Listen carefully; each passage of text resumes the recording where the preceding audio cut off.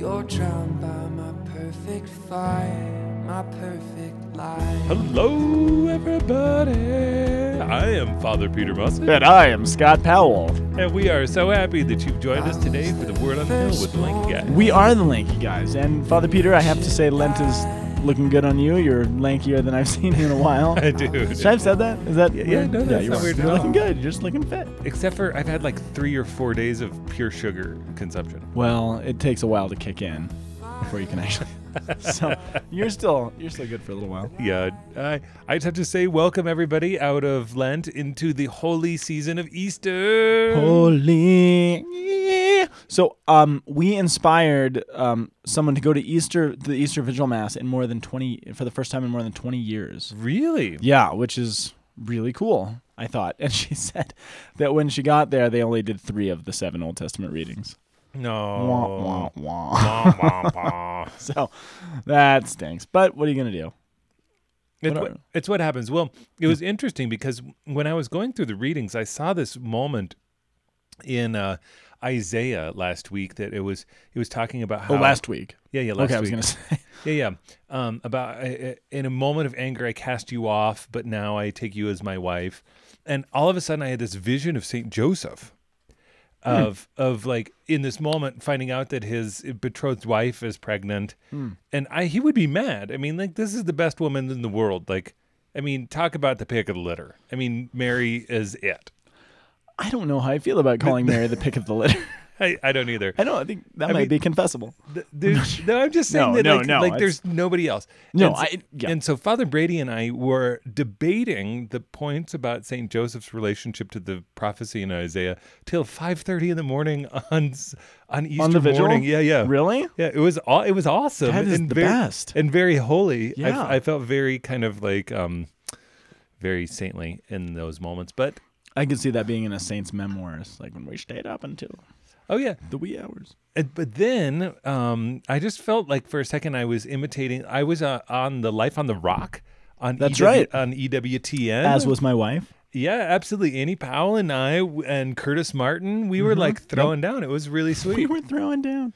Talking about Sikh. It was just totally wonderful. So It was really cool. if you guys want to know what I look like, which is going to despoil everything that you like about the podcast. No, you're a good-looking guy. I've been Thanks. told that we look alike. So if you don't look good, then by default, I don't either. Hold on, what's that advertisement? It says, if you don't look good, we don't look good. Remember that? I do vaguely. Yeah. It is back there in the Is memory it Men's Hair Club or something? No, Dude. that was I'm not just a client. I'm also a member. Oh yeah, dude, I have to say, if there was a member of Men's Hair Club right now, it's you. Why? Because you're shaggy and it's awesome. I love it when you look like this. I feel like I'm hanging out with somebody who really is... Who's cool? Who's really... in Vidal Sassoon. Vidal If you don't look good, we don't look look good. Sorry. Dude, I really want to hear the end of that sentence, though. You feel like you're hanging out with somebody who... is really in Boulder. No, because my hair is shaggy. Yeah, you look like you just got off of a really long multi-pitch climb.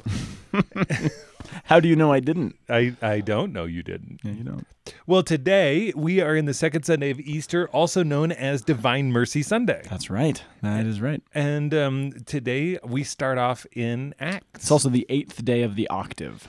Second Sunday of Easter, also known as Divine Mercy Sunday. Our first reading is actually not from the Old Testament, which is sort of unusual. It's not unusual for the Easter season, though. No. This is fairly common. So our first reading is from Acts of the Apostles. And I believe, I want to say that in all 3 years cycle, the second Sunday of Easter is always from the New Testament.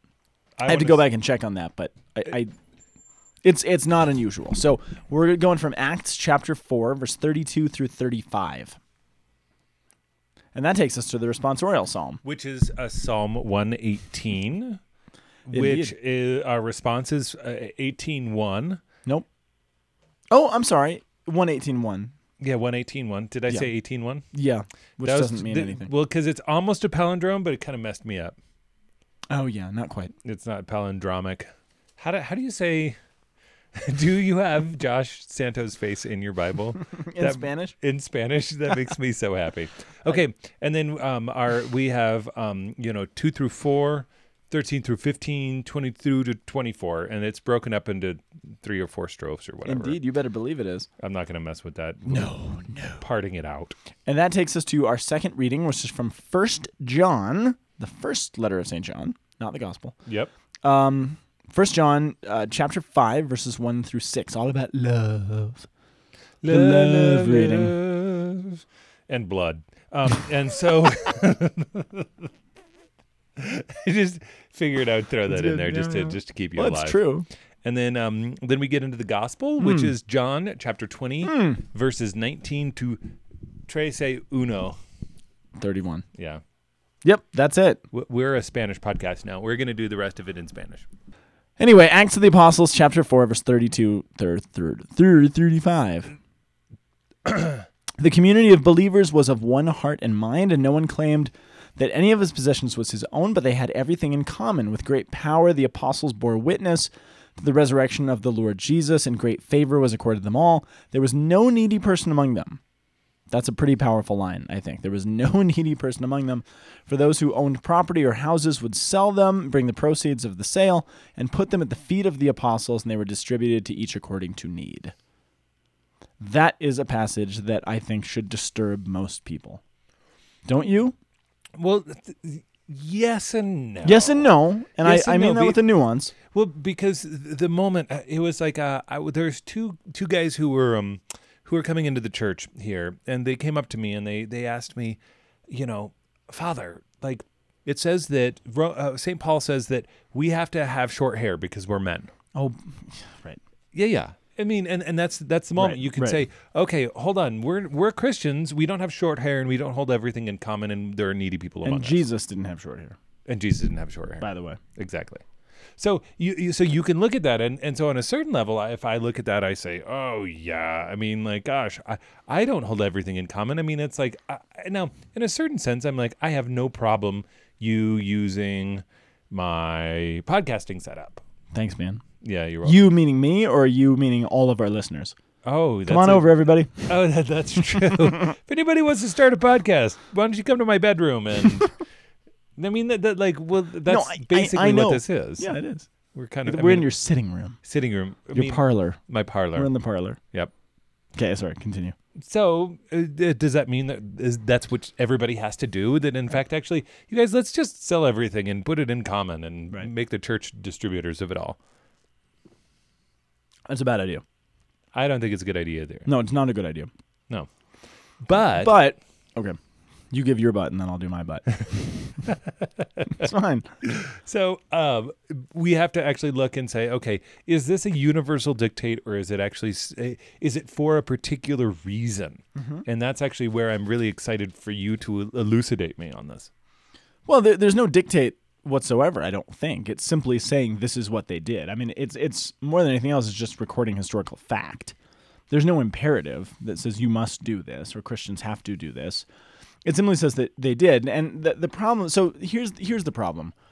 We can look at this, we are prone to wanting to look at this in one of two ways. Either well, this is what the apostles did, therefore everybody has to sell everything they have. We have to have, it's the political concept of distributism, all these things. Conservatives are idiots because we need to distribute the wealth more, We can make this a political thing that we have to institute these structures, which makes this happen, right? That's the wrong way to look at it. We can also look at it the other way, though, and be like, well, this is just, this doesn't mean we have to do this. This is just what they did. It's for a particular time and place. And I think that's the wrong way to look at it, too, because that makes it much more easy to just write it off and say, well, I don't have to worry about that. That's what they did then. We're in a different circumstance. And I don't think that's the right way to look at it either. What we have to do is say, okay, what does this actually say? Now, the problem is we can't read this passage in Acts like a political dictate that says, well, we need a distributive government that can help to do that. Now, there's arguments, positive and negative, for distribution of wealth in different ways and government regulations on that. There's plenty of fine, interesting arguments for that. What this is saying is that the Christians decided on their own volition, I am going to share what I have. It's not a political dictate. It's not that King Herod said, okay, you have to distribute all of your wealth because of this. They say, no, this is actually what it means. And see, here's the fundamental thing. The early Christians, and we know this for a fact, the early Christians fully believed that Christ was going to return in their lifetime. And so for them, quite frankly, it didn't matter how big their house was. It didn't matter what kind of, how nice their chariot was that they drove, that they had, a Lexus chariot or a Toyota chariot. That was a soft humor. They didn't even have MapQuest. But it didn't matter because the things of this world were passing away because Christ was coming. And so it doesn't really matter if I have a bunch of wealth. And if there's somebody who is poor and who can't eat, then if I know Christ is coming and my wealth is really meaningless, I'm going to give it to them. Yeah. The problem is not that they were wrong about Jesus not returning in their lifetime. No, he didn't return in their lifetime. But it's not simply enough to say that, well, they were just wrong, as some people accuse the early Christians and St. Paul, frankly, of. The reality is that the Catholic teaching is that we are to always believe that Christ will come in our lifetime. We are to live as if Christ will come at any given moment. He hasn't for 2,000 years, but that's not to say he couldn't come today. I hope he lets us finish the podcast first, but he could come That would be good. this afternoon. He really could, and we should live in the expectation that he will. Yes. Now, as a pastor and as the father of a family, I have to also live in the assumption that I still probably will have to care for my children tomorrow. So I probably shouldn't give away everything because I actually still do have rights and responsibilities. And Well, this is what I say. I say this. I just said that 3 times, by the way. 3 times. Well, it's very Trinitarian of you. Yes. We must live as if Jesus is coming back today, and if we had another 10,000 years of the church. Right. We must actually have a long view and a short view at the same moment. We have to hold them in tension. Yes. But But on a personal level, what that means is that you shouldn't be attached to your stuff. That's all this is getting at. The reason we're reading this passage in the octave of Easter is saying that, look, if you really believe that Jesus has risen from the dead, that he has conquered death, then you shouldn't be afraid. So, tiny anecdote. Before I married Annie, obviously, I thought I was called to be a Franciscan, a priest or a brother. I thought I was called to be a CFR. So I went and stayed with these guys in the Bronx for a time. Really tried to discern whether I was called to be a part of this. And one of the things that really attracted me about this order of Franciscan brothers and priests in the Bronx was that I had a good friend who is a part of their community. And he would say, Scott, and he had this Long Island accent. He's like, Scott, it's great. He's like, I get up every morning, I get off my mat, which is on the floor. I look in the closet and like, do I wear the gray cassock today or the gray cassock today? He's like, I have 2 things that I own. I go out in the world, I go out and I minister to people. If I get mugged or if somebody tries to hold me up, I don't have a wallet, I don't have car keys, I don't own anything. He's like, so I can go out into the world in total freedom because I'm not afraid of anything. Yes. I'm not afraid of getting mugged. I'm not afraid of getting my car stolen. I'm not afraid that I have to hold on to all my stuff because I've given it all up. And that makes me totally free to do whatever God wants me to do. And I so admired that freedom. And that was so attractive to me, this idea that I don't have to worry or care about these things. Now, I have a different vocation in life, and I do have a wife and a family to take care of. And so we do need things so that my kids are well fed and well taken care of. But at the same time, if we just did our income taxes recently, so I'm like, okay, well, these are the things, this is what we've made, this is how God sort of blessed us, this is good. I had a little bit of extra work. Things are good. God's blessing us. So what happens when, there was a family the other day that came in St. Thomas, and they were like, we're in a bad way. We have a little baby. Will you help us with a hotel? What do you do in that sort of situation? What do you do in a situation where God actually puts you face to face with having to separate yourself from your stuff? And that's really the moment of truth. What are we going to do? Are we going to hold tight to our stuff? And again, you see the guy on the side of the road, or you see the guy at the stoplight, and he's got the sign. Our temptation is to just look and be like, well, they're probably going to use this for booze, or they might use it on drugs, so I'm not going to give them any money. Yeah. And that becomes our license to do nothing. Yeah. So because they might misuse this money I might give them, I don't have to do anything because they're probably going to do this. And that's the problem, though. You don't necessarily have to give them the 20 in your wallet, but we do actually have to do something. We have to figure out some way to actually be like the apostles. And what the apostles are doing is going above and beyond human responsibilities. I mean, we have a right to our stuff. I have a right to the money that I earn. I have a right to work hard and appreciate the benefits that come from that. Yeah. What the Christian call is to go, what are you willing, what rights, what benefits that you have every right to, are you willing to sacrifice? And that's different for everybody. It's different from, than what Father Pio Maria, who's a CFR out in the Bronx, what he is actually free to sacrifice is different than what I'm free to sacrifice. Yes. But we have to sacrifice something. And if we sacrifice nothing, then as St. Paul says in Philippians, I think we risk becoming enemies of the cross. Yes. Because we become comfortable Christians. Are we supposed to do exactly this? Not necessarily. Are some of us called to do this? Probably. Yep. And that's the question is, what are we blessed to be able to sacrifice for the cause of Christ, who is risen from the dead, meaning that we don't need to worry about how God will provide for us any longer because he already has. I look at this and I think that you're right on. I mean, how do we actually live in a sacrificial way? How do we actually be intentional? But I look at this, and these are people who know that everything's about to be destroyed around them, including their property, and that 70 AD is around the corner, and that the prophecies are like this ship is going down, and so you have to be intentional about getting free of it. Yeah. That's the other part. Yeah, and the question is, to what degree do we need to live the same way? Because the ship is, Christ is coming back. Yeah. And that's the tension that we have to live in.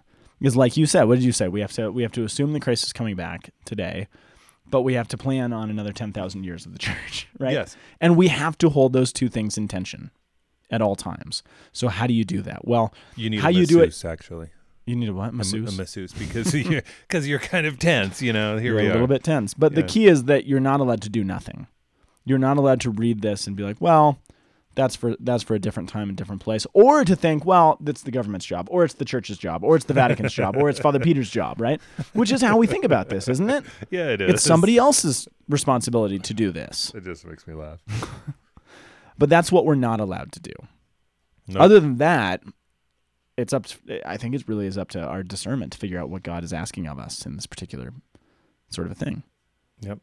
That was a long... That was a long first reading. And I don't feel like I actually said anything. Yeah, you didn't. It's okay. Oh, shoot.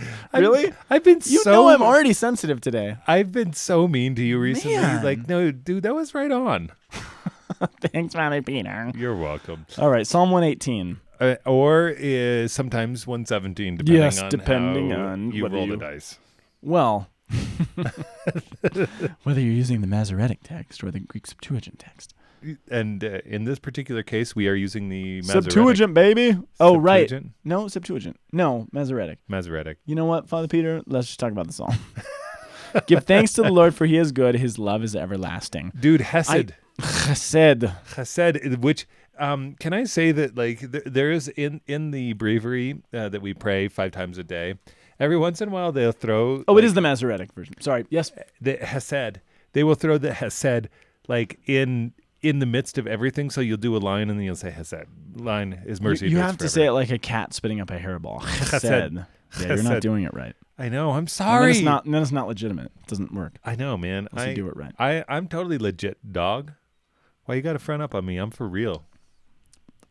Good to see you in 2003. Glad to have you back. All right, anyway.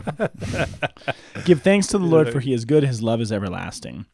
Dude, the first strophe, I mean, what I'm watching is... Get your strophe on. We go, Israel say, Aaron say, those who fear the Lord say. It's a responsorial. And it's increasing in its scope. So you're seeing Israel bless, and then the house of Aaron bless, and then everyone bless. Yeah. Which I just... That is cool. It does build. You're right. It does. That wasn't what I was even looking at, but I think you're absolutely right. Yeah. What I was looking at was that 2 things. Number one, this is traditionally the church has seen this psalm as not that they said it necessarily, but it's seen the tone of the psalm as the response of the women to hearing that Jesus has risen on Easter Sunday. Oh. He is not here. The one that you're looking for, he is not here. He has been raised. Oh, give thanks to the Lord, for he is good. His love is everlasting. You can almost picture this psalm on their lips as their response to the Easter message. And that's why the church wants us thinking about it now. But I was also thinking about how the first reading is this group of people, it's their way of answering this. How do you give thanks to the Lord? For he is good, his love being everlasting. Well, the way we're going to give thanks to the Lord, because he is good, is to share all of our possessions and all of our wealth with those around us. Because again, the question that the psalm even poses to us, as well as the first reading, how do you give thanks to the Lord? Well, you don't simply give thanks to the Lord by sitting alone in your room saying, hey, thanks. That's actually not enough, right? No. You have to do something. Our faith actually has to be attached to what we do. It's not the faith versus works. But faith is who we are. It is a part of our life. I was thinking the other day as we were going through the Easter Vigil, I was like, this and what we're doing is worthy of the 10 plagues that were imposed upon Pharaoh in Egypt. Interesting. Oh, you mean our world? Our vigil, like to go and worship God in this way, in this level of remembrance. I thought this is how much we are actually able to engage this particular prayer. Think about that. That's kind of cool. Because he says, let me go 3 days into the wilderness and worship.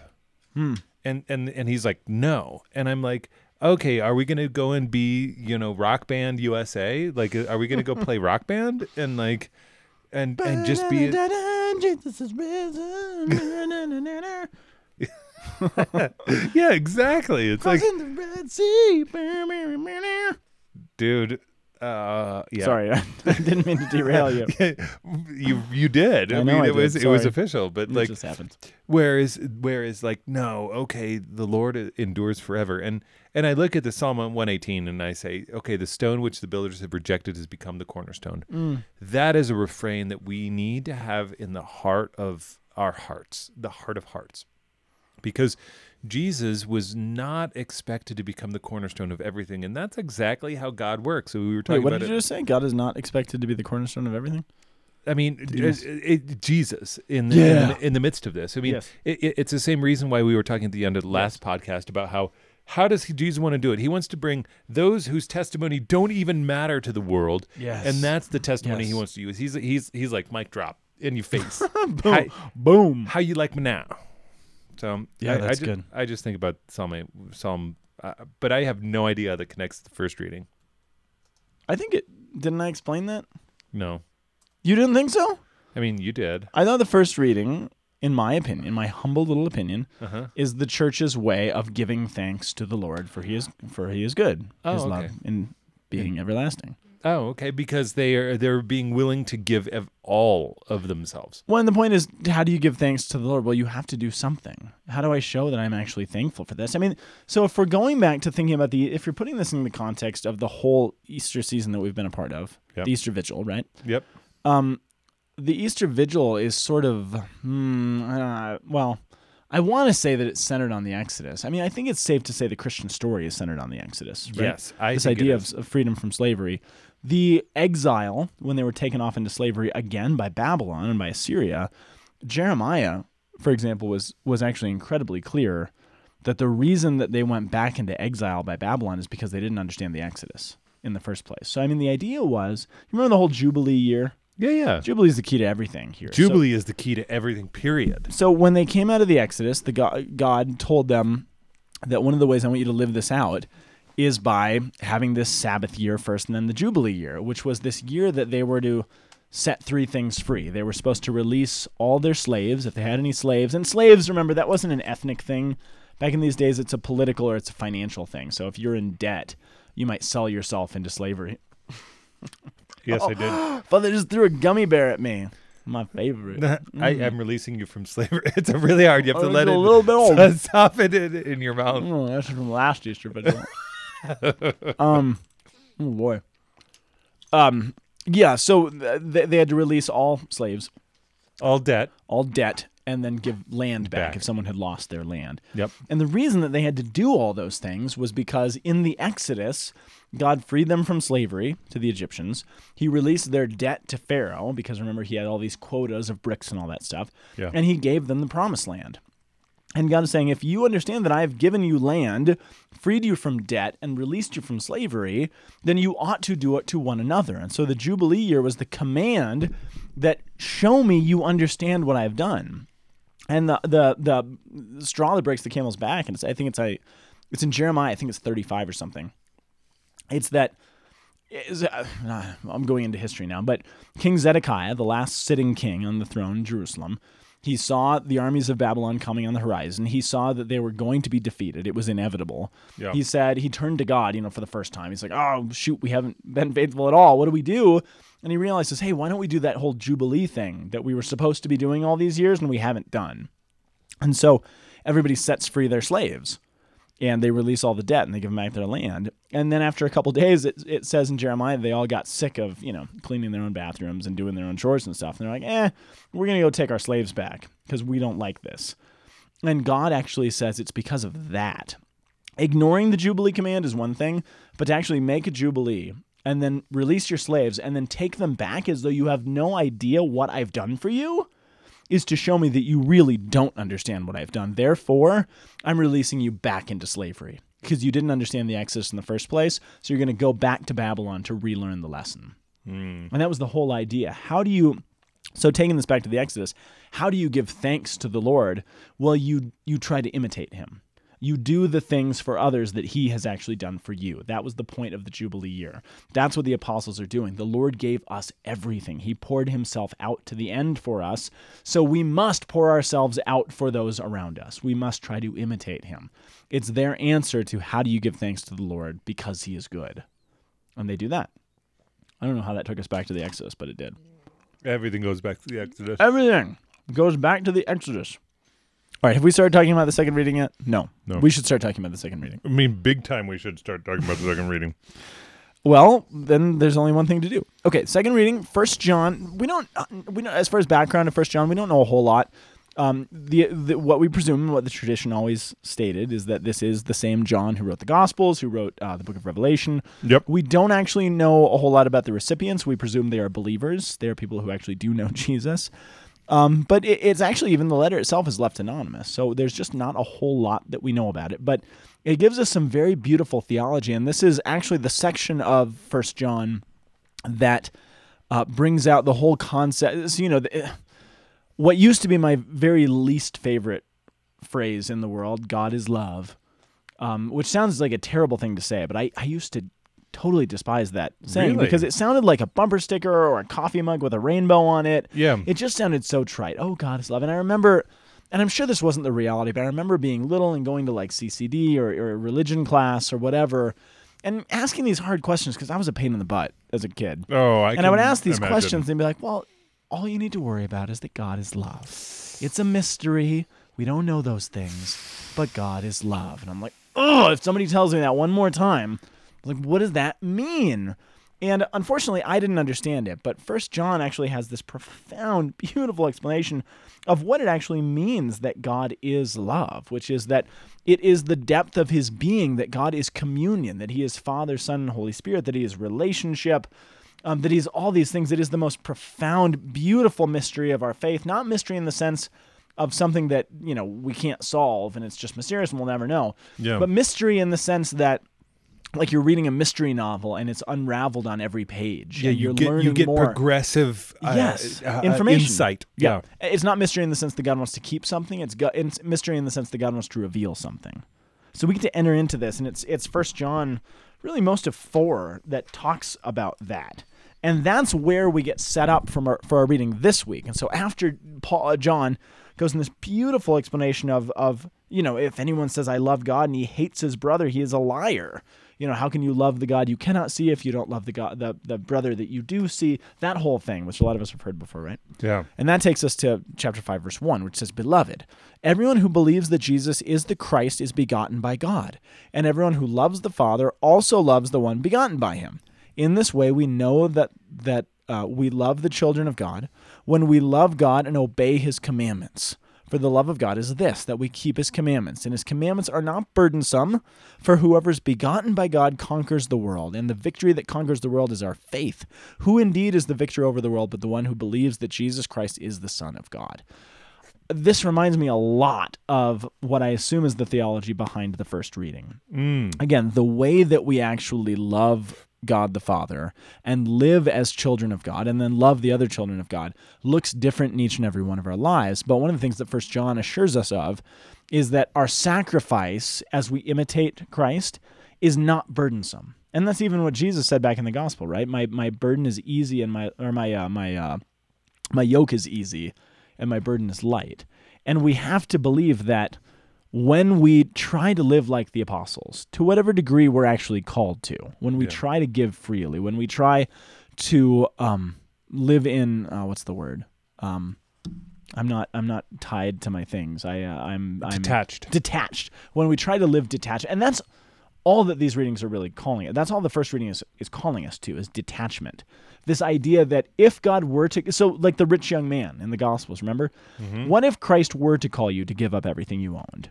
Are you able to do it? It's not that we are all called to do it, but what if Christ were to ask it of you? I think about it in terms of military ideas. Okay. Most soldiers spend the majority of their time on base or on in preparation. Oh, good point. And military life is about battle readiness. If you're not battle ready, you're not ready. Wow, good point. I like this. And so when a mission comes, if you're not ready to say, yes, I'm down, then, and if you don't have the skills and the ability and the attachment or the detachment to say, I'm going to go and I'm going to lay my life down, then you've blown it. And you're not actually battle ready. And that's it. That's the key of the Christian life, is battle readiness in a certain sense. That's the key. So in that sense, turn off your cell phone. Oh, come on, every week, sucker. In that sense, though, we should read that first reading. Again, if we're reading this, we should read the first reading, and we should start to shake a little bit. Not that, oh, geez, I got to do that, but with the question, wow, if God asked me to do that, would I be able to? It's kind of like the Harlem Shake. It's not like that at all. But we should have the question of like, oh, what if God were to call me to that? Because he could, right? Yeah. That's what the first reading should do to us. Yep. And then if we're shaking a little bit, thinking, wow, I wonder if I could do that. I hope I could do that. God, give me the grace to do that if I needed to do it. Then that should take us to the second reading, which says, look, God's commandments are not burdensome. What are his commandments? I mean, he said that when Jesus was asked to whittle down the commandments, what he says is, look, the two most important commandments are love God and love your neighbor as yourself. Yes. That's the two greatest things. So how do you love your neighbor as yourself? Well, if you see, someone struggling, or a neighbor who's struggling, or a poor person on the side of the road who doesn't have enough to eat, how do you love them as yourself? Do you just throw a couple bucks at them? Well, that's not how I would want to be loved. No. But it requires some thought, right? It requires some creativity, but it requires something. We actually have to act. And what the second reading is showing us is that, look, what you're being asked to do is doable. Yes. It's actually something that you can really accomplish, even if it seems impossible, because, and again, this last line, this is the one who came through water and blood, Jesus Christ, not by water alone, but by water and blood, as we reflect as a church on the baptisms that we've just celebrated the previous week, right? You are different now. You're not the same as you used to be. You have the grace to imitate Jesus and to live out those two greatest commandments. You really can do it. So these readings are meant to empower us in a very real way. Absolutely. Which takes us to the gospel. Gospel time. Yeah. Which is doubting Thomas. So, well, that's part of it. He doesn't. Oh, yeah, he does show up pretty early on. Yeah, I mean, the way everybody remembers this gospel reading is by doubting Thomas. Didn't we? What did we say last year? T Diddy. T Diddy. T Diddy. We called him T Diddy. Thomas of Didymus. Yeah, dude. I forgot about T Diddy. T Diddy. Like, it's what we experience is our ability to experience and perceive God. You had an insight? Well, yeah. Put Thomas aside for a sec. Okay. Because that is what we always focus on. But there's more to it. Excuse me. The way this reading begins, verse 19, on the evening of that first day of the week, so it's Sabbath. Sunday. Yeah. Well, it's Sunday. It's not the Sabbath. No, it's Sabbath. Sabbath is the last day of the week. No, the way that it says in Greek. You're Greek. Is Sabbath. It does? Yeah. Really? Oh, baby. Are you sure? It's Sabato. Hold on, where is my Greek? That's what they all ask. On the evening of that day, the first day of the week. The first day of the week is Sunday, though. Sabbath is the last day of the week. Hold on, let's see. The evening of Easter Sunday is what all the commentaries say. Father Peter, I think you are messed up. I think you're right. Thanks, man.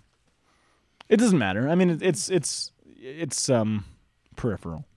Yep. Okay. Well, no, it's not, because it's probably Easter Sunday, because that's where we still are, right? So this is the night of the morning where the women found the tomb empty. Sabbaton. It says that first day, te mia Sabbaton of the week. But of course, Sabbaton could mean of the week is actually what that is. But Yeah. I don't know. It doesn't matter. Okay. Okay. So on that evening, when the doors were locked where the disciples were for fear of the Jews, and John always has this kind of code link. John is a Jew. All the apostles are Jews. So these are Jews afraid of other Jews. So he's not anti-Semitic, but that's always the terminology he uses when he's talking about the people who are sort of against Jesus, right? Yeah. It says while they were up there, and they were basically terrified for their lives. They were terrified of sacrificing something, right? They were terrified they were going to be asked to do the kind of thing that Jesus was asked to do.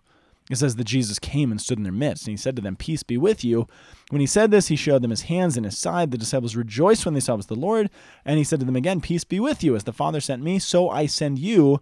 When he said this, he breathed on them and said to them, "Receive the Holy Spirit. Whose sins you forgive are forgiven them. Whose sins you retain are retained." This is after the apostles have already been ordained as priests, right, on Holy Thursday. Yes. That's when they receive their ordination. Now, as the church understands it, they receive the authority to forgive sins. They receive the sacramental authority of confession, of reconciliation, right, to Which go is out. so important. It's the second time Jesus has said this, by the way. But what happens is they're terrified, right? Why are they terrified? Well, they're terrified that they might have to sacrifice in the sort of way that Jesus was. He shows up. He says, "Peace be with you." What he's doing is trying to calm them. And it says when he said this, he showed them his hands and his side. Now, why would he show them his hands and his side? To prove that it was actually him. That's a part of it, to prove that it was actually him. But what would be on his hands and his side? Wounds. Yeah, big gaping wounds, which is funny that the risen, glorified Lord still retains the wounds, but he does. Yes. But they're terrified. They're up there. I'm speculating a tiny bit, but I think this is fair. They're up there in that room. They're scared that they're going to have to sacrifice. Jesus shows up, puts them at peace, and he basically says, "Look, I sacrificed, and it's okay. Wow. And I'm that's all right awesome. now." Yeah. It's not saying, no, you're not going to have to sacrifice. No, you're going to be fine. Everything's going to be great. Everyone's going to love you. Everything's super. He says, no, you probably will. But look, I died. I sacrificed. I have a big hole in my hands. It's okay. You can handle it. Yeah. That's what he wants to tell them. And that's, I think, what these grace-filled apostles, the disciples in the first reading now get. We actually can sacrifice. We can do the things that we thought would hurt. We can detach ourselves from the things that we thought we most needed to be comfortable because we realize we can take it. It's okay. Because Christ did this, because he gave us the grace, we can handle that pain. It's all right. Yes. And then Thomas shows up and we he doesn't buy it and he asks to stick his hands in Jesus' wounds and stuff. Which is really intense. Which is sort of to kind of put the topping on the cake. It's putting the icing on the cake. The topping on the whipped topping on the cake. But I think that's the key thread that holds these together. Yes. Are you afraid of having to sacrifice? Are you afraid that you might be called to do something like those apostles in the first reading? Yeah. By the end of these readings, by the last reading, Jesus says, look, you can do it. Yes. I got the holes. I'm Yes. okay. It's all right. I'm passing through walls and stuff. I'm still eating fish. It's all right. Yes. You can do this. And I think, again, if these readings don't say anything else to us, what they say is the risen Lord looking us dead in the eye saying, you can do this. It's all right. You got it. Because I've got your back. I've breathed on you. I've given you my authority. You can go out into the world with the same authority that I have. You can get beat up because it's all right and you're going to make it through it because I've conquered all of it. Yeah. That's the message. Wow. I think. Yeah. And then Thomas sort of just brings it home. Yeah, and that even look at that and last. you just brought it home. Bring it on. Bring home the bacon. That's exactly it. And look at that last line. Now, Jesus did many other signs in the presence of his disciples that are not written in this book. So there's other stuff, but I didn't write it down here, says John. But these are the ones that are written that you may come to believe that Jesus is the Christ, the Son of God, that through his belief you may have life in his name. Yes. And that, by extension, you might not be afraid. Yes. You don't have to be afraid because you have life in his name. Yes. And John says that's the point. Yes. And that's where you can now have freedom to go out into the world and do this. Man. And that's divine mercy. Yes. To bring that back. I mean, what does it actually mean to have mercy?